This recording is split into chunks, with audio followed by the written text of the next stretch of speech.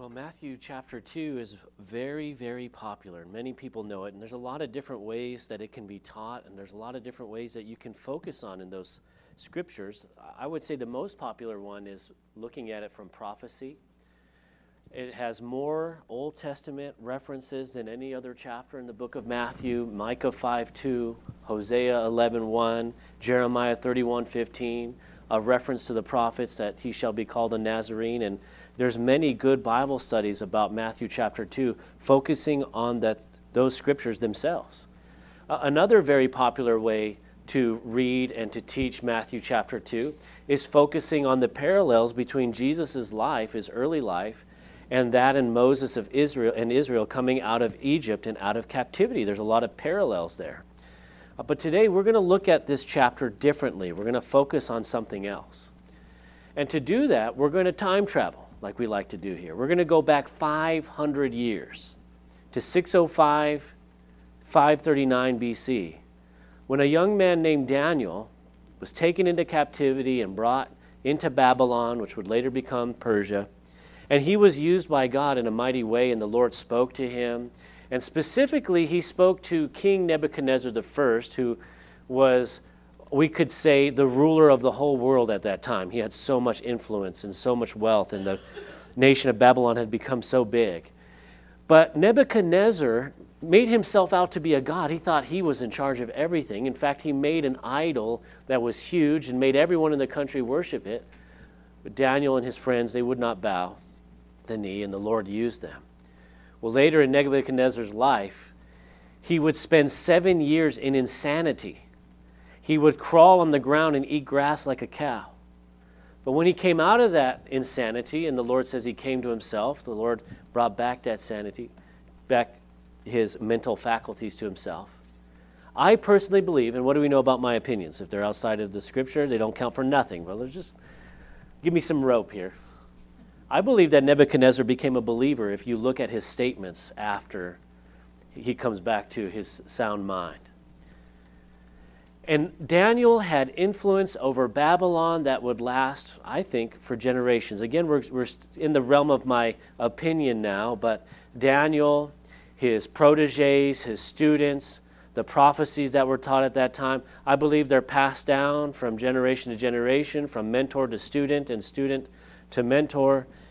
And now as we come to Matthew chapter 2, 500 years later, we're going to see these wise men come from the east. And I believe it could trace itself all the way back to Daniel's captivity, for them looking for this king of Israel, this king of the Jews that is being born now in Israel. Let's begin with the word of prayer, and then we're going to read a large portion of text, verses 1 through 12, and we'll double back. Lord, we thank you for who you are, and we pray that you would help us to seek you out, to find you, to search you out in the scriptures. We pray that you would write these scriptures on the tablets of our heart, that you would have us understand you and know you as you wish to be known. We pray that we would leave this place growing closer to you and with a fresh hunger and desire to seek you out. In Jesus' name, amen. Let's read verses 1 through 12 together. Now, after Jesus was born in Bethlehem of Judea, in the days of Herod the king, behold, wise men from the east came to Jerusalem, saying, Where is he who has been born King of the Jews? For we have seen his star in the east and have come to worship him. When Herod the king heard this, he was troubled, and all Jerusalem with him. And when he had gathered all the chief priests and scribes of the people together, he inquired of them where the Christ was to be born. So they said to him, In Bethlehem of Judea, for thus it is written by the prophet, But you, Bethlehem, in the land of Judah, are not the least among the rulers of Judah. For out of you shall come a ruler who will shepherd my people, Israel. Then Herod, when he had secretly called the wise men, determined from them what time the star appeared. And he sent them to Bethlehem and said, Go and search carefully for the young child. And when you have found him, bring back word to me, that I may come and worship him also. When they heard the king, they departed, and behold, the star which they had seen in the east went before them, till it came and stood over where the young child was. When they saw the star, they rejoiced with exceedingly great joy. And when they had come into the house, they saw the young child with Mary his mother, and fell down and worshipped him. And when they had opened their treasures, they presented gifts to him, gold, frankincense, and myrrh. Then, being divinely warned in a dream that they should not return to Herod, they departed for their own country another way. We see here in Matthew that it's not as interested in this gospel in many of the details, say, for example, that are in Luke. We don't hear about the angels singing. We don't see about the shepherds. We don't see about the inn being full or being placed in a manger. Matthew is not interested in that. It has a different perspective, a different focus. Remember, Matthew, if you remember from last week, is written with a focus on Jesus being the fulfillment of prophecy, the King of the Jews. There's only a few characters in this chapter.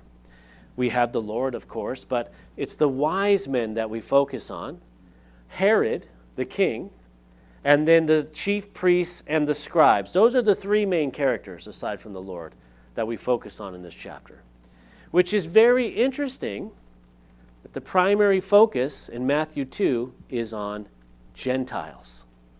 We're going to come back to it in a little bit. Wouldn't you think they would all focus on the nation of Israel? Now, our other character, King Herod, fascinating. Herod is only half Jewish. The other half is Idumean. We know them as Moabites. He's half Moabite. And he's appointed king in 40 BC by the Roman Senate. The Jews do not like him because he's a puppet king. The Romans are using him as a puppet. A fun fact that I just discovered studying for this chapter is that Herod was 33 years old when he was inaugurated as king. We know the Lord was 33 when he gave his life for us. I just thought that was too interesting not to share. I had to give you guys that one. Now we know the wise men, they come following this star from the east. It's an over 300-day journey by camel and foot. And so this journey takes a very, very long time. But why are they following a star? Why use a star? We see in this chapter, in the first 12 verses, they're already spoken to by dreams. The Lord can speak to them. Why didn't the Lord just give them a dream to follow? Why wasn't it just a map in a text? Why wasn't it a prophecy? The Lord uses this unique celestial experience. Now, what is it? I'll give you a couple of theories. The first one is something called retrograde motion, that it wasn't actually stars, it was planets, that they were in alignment. I find this very fascinating. It is plausible. There's some great documentaries about it, but I'm going to save you all from those scientific details. Another is that there was a supernova. A star exploded or one was formed at that time. That's another plausible explanation. And the third one, which is my personal favorite, is that it's just supernatural. The Lord did a miracle in the sky and showed us. I don't understand what it is about human nature that we want to have natural explanations to miraculous phenomenon in one sense, but then we don't ask for natural explanations for how a virgin gave birth for the Messiah. We don't try and do it there. Why are we doing it with these other areas? So if you're asking me my own opinion, I've inoculated you, right? We know the opinions, they don't mean much. I believe most likely it's just a miracle. The Lord just supernaturally did this. I would say retrograde motion, if you follow those documentaries, is second most likely in my opinion. Very scientific, very interesting. I don't think it's a supernova or a creation of a star because we see that it lasts for a long time and that it comes and goes from the Scripture. I find that fascinating, but it's also possible. But why? Why the star? Well, we're going to go back to a very great, righteous, well-known prophet. I am being so sarcastic. Because it comes from Balaam. You guys remember Balaam? You remember his donkey? That guy was terrible. He was a horrible prophet. He was against the nation of Israel, but God used him in Numbers chapter 24, verse 17, to share this prophecy with us. I see him, but not now. I behold him, but not near. A star shall come out of Jacob. A scepter shall rise out of Israel, and batter the brow of Moab, and destroy all the sons of tumult. Fascinating. Fascinating. Again, this gospel is written specifically to a Jewish audience. We're already seeing multiple biblical references, and yet it is only the Gentiles in this chapter that are seeking him out. Herod's not seeking him out. Herod could care less. It's about power and politics and getting rich and being in control. That's all Herod cares about. The scribes, the chief priests, what are they doing? Well, they're in Herod's court. They're not looking for him. It is the wise men from the east that are forsaking everything to follow him. The Gospel of Matthew is sharing with the world that Jesus is not only the King of the Jews, he's the King of the whole world. It has always been his plan to reconcile all nations to himself, Jew and Gentile alike. The Holy Spirit would speak through Paul as he's writing to Jews in Rome in chapter 9, quoting Old Testament scripture that this is all a fulfillment. In fact, in Romans 9:22 it says, "What if God, wanting to show his wrath and to make his power known, endured with much long suffering the vessels of wrath prepared for destruction, and that he might make known the riches of his glory on the vessels of mercy, which he had prepared beforehand for glory, even us whom he called, not of the Jews only, but also of the Gentiles?" In verse 25, he quotes Hosea, "I will call them my people who were not my people, and her beloved who was not beloved. And it shall come to pass in the place where it is said to them, you are not my people, there they shall be called sons of the living God." He's talking about us now. Isaiah also cries out concerning Israel, "Though the number of the children of Israel be as the sand of the sea, the remnant will be saved.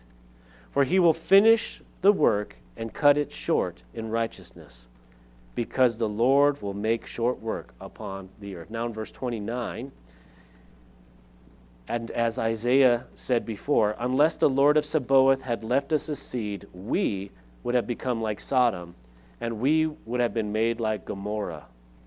Verse 30, most important. "What shall we say then? That Gentiles who do not pursue righteousness have attained to righteousness, even the righteousness of faith." If you kind of got lost in his context there, he's saying there's vessels of honor and dishonor, the chosen people of Israel and the Gentiles who are not even seeking him out. And just for the Lord to prove his power, his love, and his grace, he's reconciling them both to himself, as he has always said he would do. He's doing it through this child. Jesus is not only the Savior of the Jews, he's the Savior of the whole world. But again, I want us to focus on these Gentile wise men. There's not three. Well, I take that back. There could be three. We don't know. It just doesn't say. It could be three, could be 33. We know it's more than one. We get three because there's three gifts. And outside biblical influences like to say that they have dreams about there being three wise men. That's Catholic Church tradition. It's not biblical. We just don't know. And it doesn't matter. But I do want to focus on this. What sacrifices these men made. It's an over 300-day journey, as we mentioned. You can't go online and book your motel. You don't have FaceTime. You're not making a phone call ahead. You don't have any friends. You're not even going to send mail ahead. You're going to jump on your camel with all of your stuff, and there's no guarantee you're coming back. The dangers, the perils, the costs, the risks, the lost time with your loved ones, your businesses, your families, if they're professors or whatever, they're going to be gone for at least a minimum of 2 years if everything goes well. All to chase a dream. How much do they have? We don't know. And where the Bible is silent, we must remain silent. Do they have the Old Testament scriptures? Or is it just some mentors and teachings from 500 years in the past from Daniel? They don't have the temple. They don't have the priesthood. They don't have the complete revelation of God like the nation of Israel does. They are from Babylon. They are Persians. Now, this word translated for magi, or these wise men from the east, it could be translated magicians. It could be translated just wise individuals or rich princes, That word is also translated from a word that means a tribe in Persia that specifically had that name. It could be all of them, it could be one of them. It doesn't really matter. What we do know is they leave everything they have, and they are seeking after the King of the Jews, following a star, and they leave it all behind. What about the nation of Israel? What about our other characters, the high priests and the scribes? They have the full counsel of God's word as revealed at that time. They have the law, the prophets, the tabernacle. They have the sacrifices. They have everything to seek after the Lord. In fact, when Herod asks, where could he be? They have the answer right away. But they are not seeking him out. They are not looking for him. And what about Herod? Herod doesn't even know that star's up in the sky. The wise men have been looking at it for a year off and on, apparently. And Herod's like, oh, okay, what does this mean? He's only interested in preserving himself. If you're not convicted yet, wait till you see this quote from Michael Green in his commentary. He's speaking about these chief priests when he says, then there were the Jewish chief priests and scribes. Their attitude is almost as amazing as that of the Magi. They knew their scriptures and had no problem in answering Herod when he wanted to know where the child would be born. Back came the answer, pointing to Herod to Micah 5:2. He would be born in Bethlehem, of course. But did they go to greet him? No, not at all. They knew it all, but they did nothing. That is a characteristic danger for clergy and scholars in any age. Their apathy hardened into outright opposition to Jesus as his ministry developed and ended with frenzied lust for his blood. An awesome warning that knowledge is no substitute for obedience.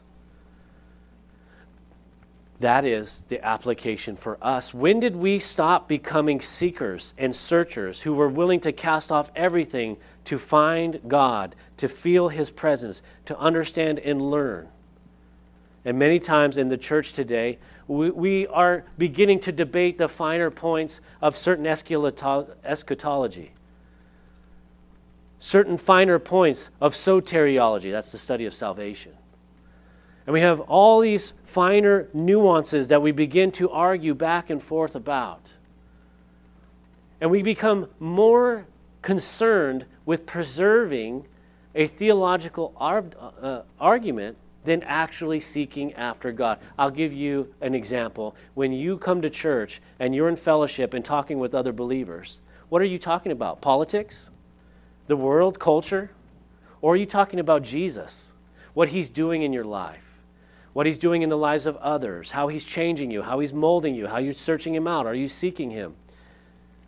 Even worse yet, the church begins to be like the scribes and the Pharisees and the high priests here, who only want to defend their ivory tower. The whole world is evil and we are the good ones.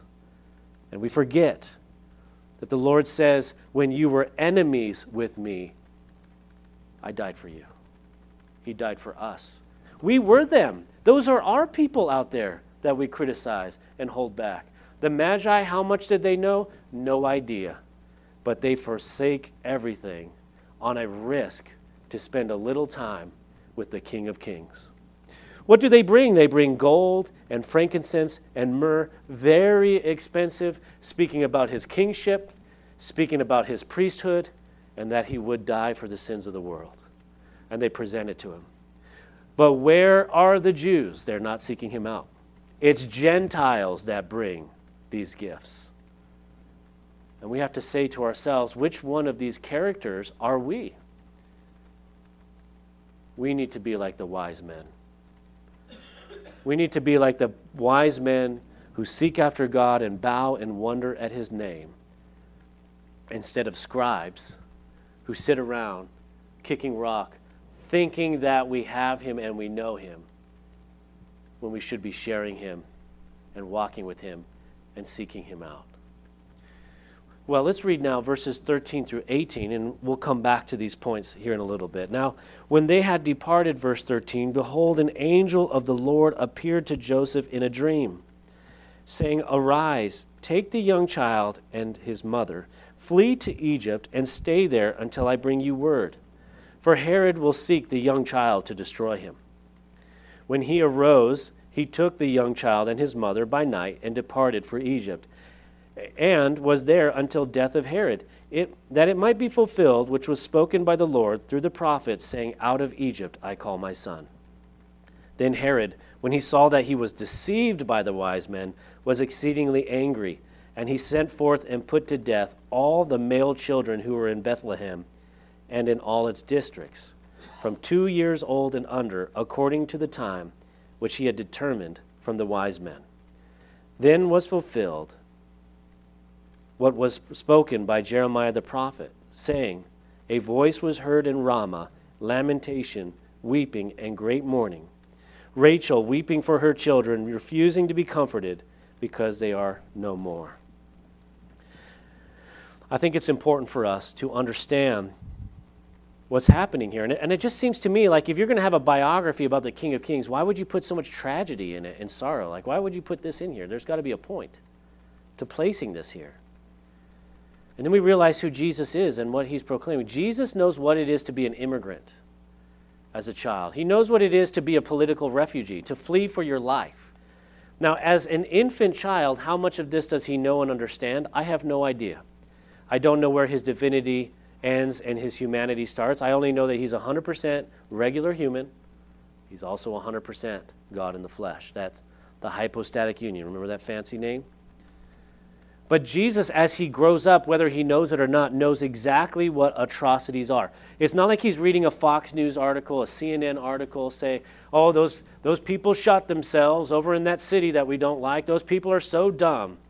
Oh, man, if they were just smart like us, these things wouldn't happen." No, as Jesus is growing up, he sees crucifixions on the side of the road. He sees evil leaders. He sees Romans who, if you're in their way and upset them, will beat you to death just to prove a point. He sees zealots knifing Romans in dark alleys.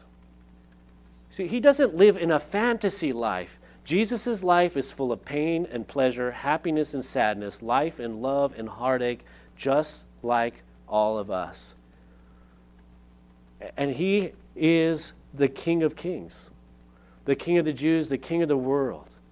And then we understand more what it says in Hebrews chapter 4, verse 15. "For we do not have a high priest who cannot sympathize with our weaknesses, but was in all points tempted as we are, yet without sin." Do you understand what this means? That Jesus, when we look at him, he is the answer of all of the deepest philosophical questions. Why does God allow this? Why did this happen? Why is this tragedy going on? God, why do you allow these terrible things to happen? And our God didn't allow these things to be inflicted upon us. He came, descended from heaven, and experienced them with us. Now, there's a lot of debate about these chapters. Did Herod really kill these kids? That's terrible. How could that happen? No, Herod killed half of the Sanhedrin in his time. He executed 300 court officers. This is all recorded in history. He executed his wife, Marian, her mother, Alexandra, his sons, Aristobulus, Alexander, and Antipater, killed them all. And he killed the former high priest's entire family so that they wouldn't be in political opposition. Now, killing the kids of Bethlehem, 2 years old, male kids 2 years old and under, that's nothing for him. That's just the work before lunch break. So yes, Herod killed these children. There's more criticism about Jesus. The Jews, after Jesus' death and resurrection to fight Christians, would begin to proclaim that when Jesus went to Egypt, he became a sorcerer and learned the miracles were magic. And the reason I bring that up to you now is because you're beginning to see people start to say nonsense like this. They're digging it out of history. And they'll say, "Oh, here's a 2,000-year-old manuscript that says this is how Jesus did his miracles. He's not really God." This is old news. This is like taking the tabloids from today and using them as historical texts in the future. Just not possible. I find it fascinating. There's just as much scholarly attacks against the Bible saying he never went to Egypt and that it's just an allegory. Oh, it's like, pick your poison, please. Nonsense. As Christians, though, when we look at Jesus' life, we learn how to live our life. Like, what kind of God would kill all those kids? You let Jesus live and make it to Egypt, and yet all those parents are crying and weeping over their lost children. That is terrible. What kind of God would do that? Until you realize who Jesus is.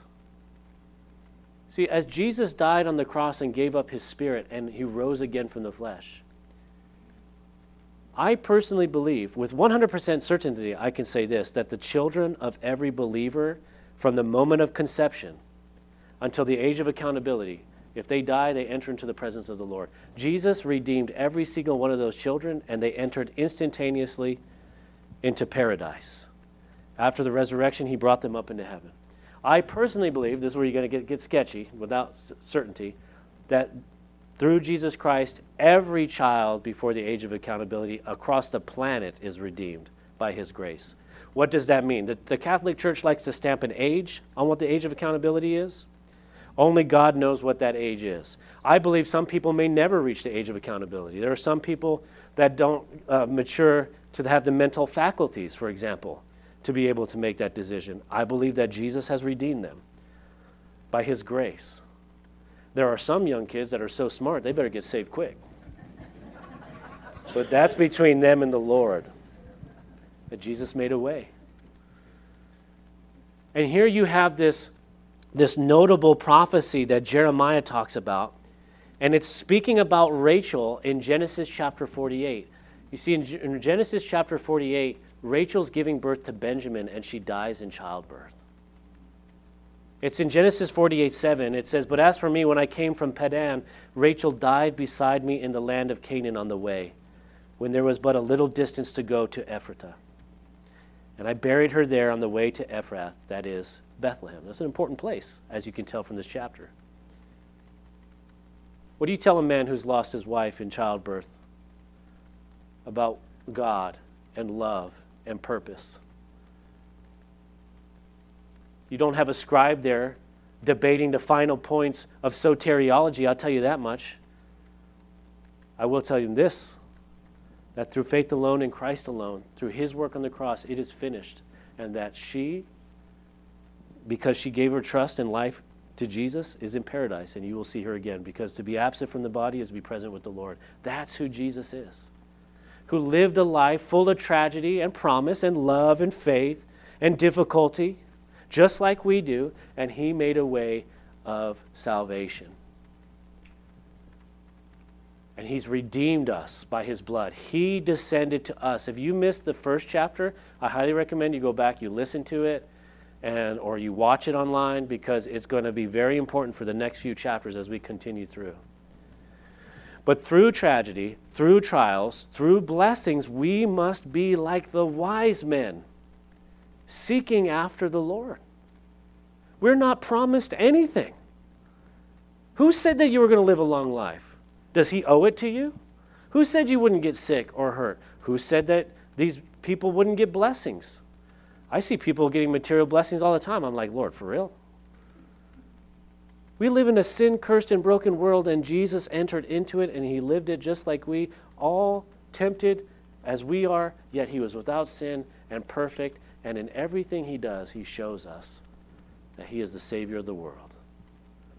And so now in verses 19 through 23, it says that when Herod was dead, behold, an angel of the Lord appeared in a dream to Joseph in Egypt, saying, "Arise, take the young child and his mother, and go to the land of Israel, for those who sought the young child's life are dead." Then he arose, took the young child and his mother, and came into the land of Israel. But when he heard that Archelaus was reigning over Judea instead of his father Herod, he was afraid to go there. And being warned by God in a dream, he turned aside into the region of Galilee. And he came and dwelt in a city called Nazareth, that it might be fulfilled, which was spoken by the prophets. He shall be called a Nazarene.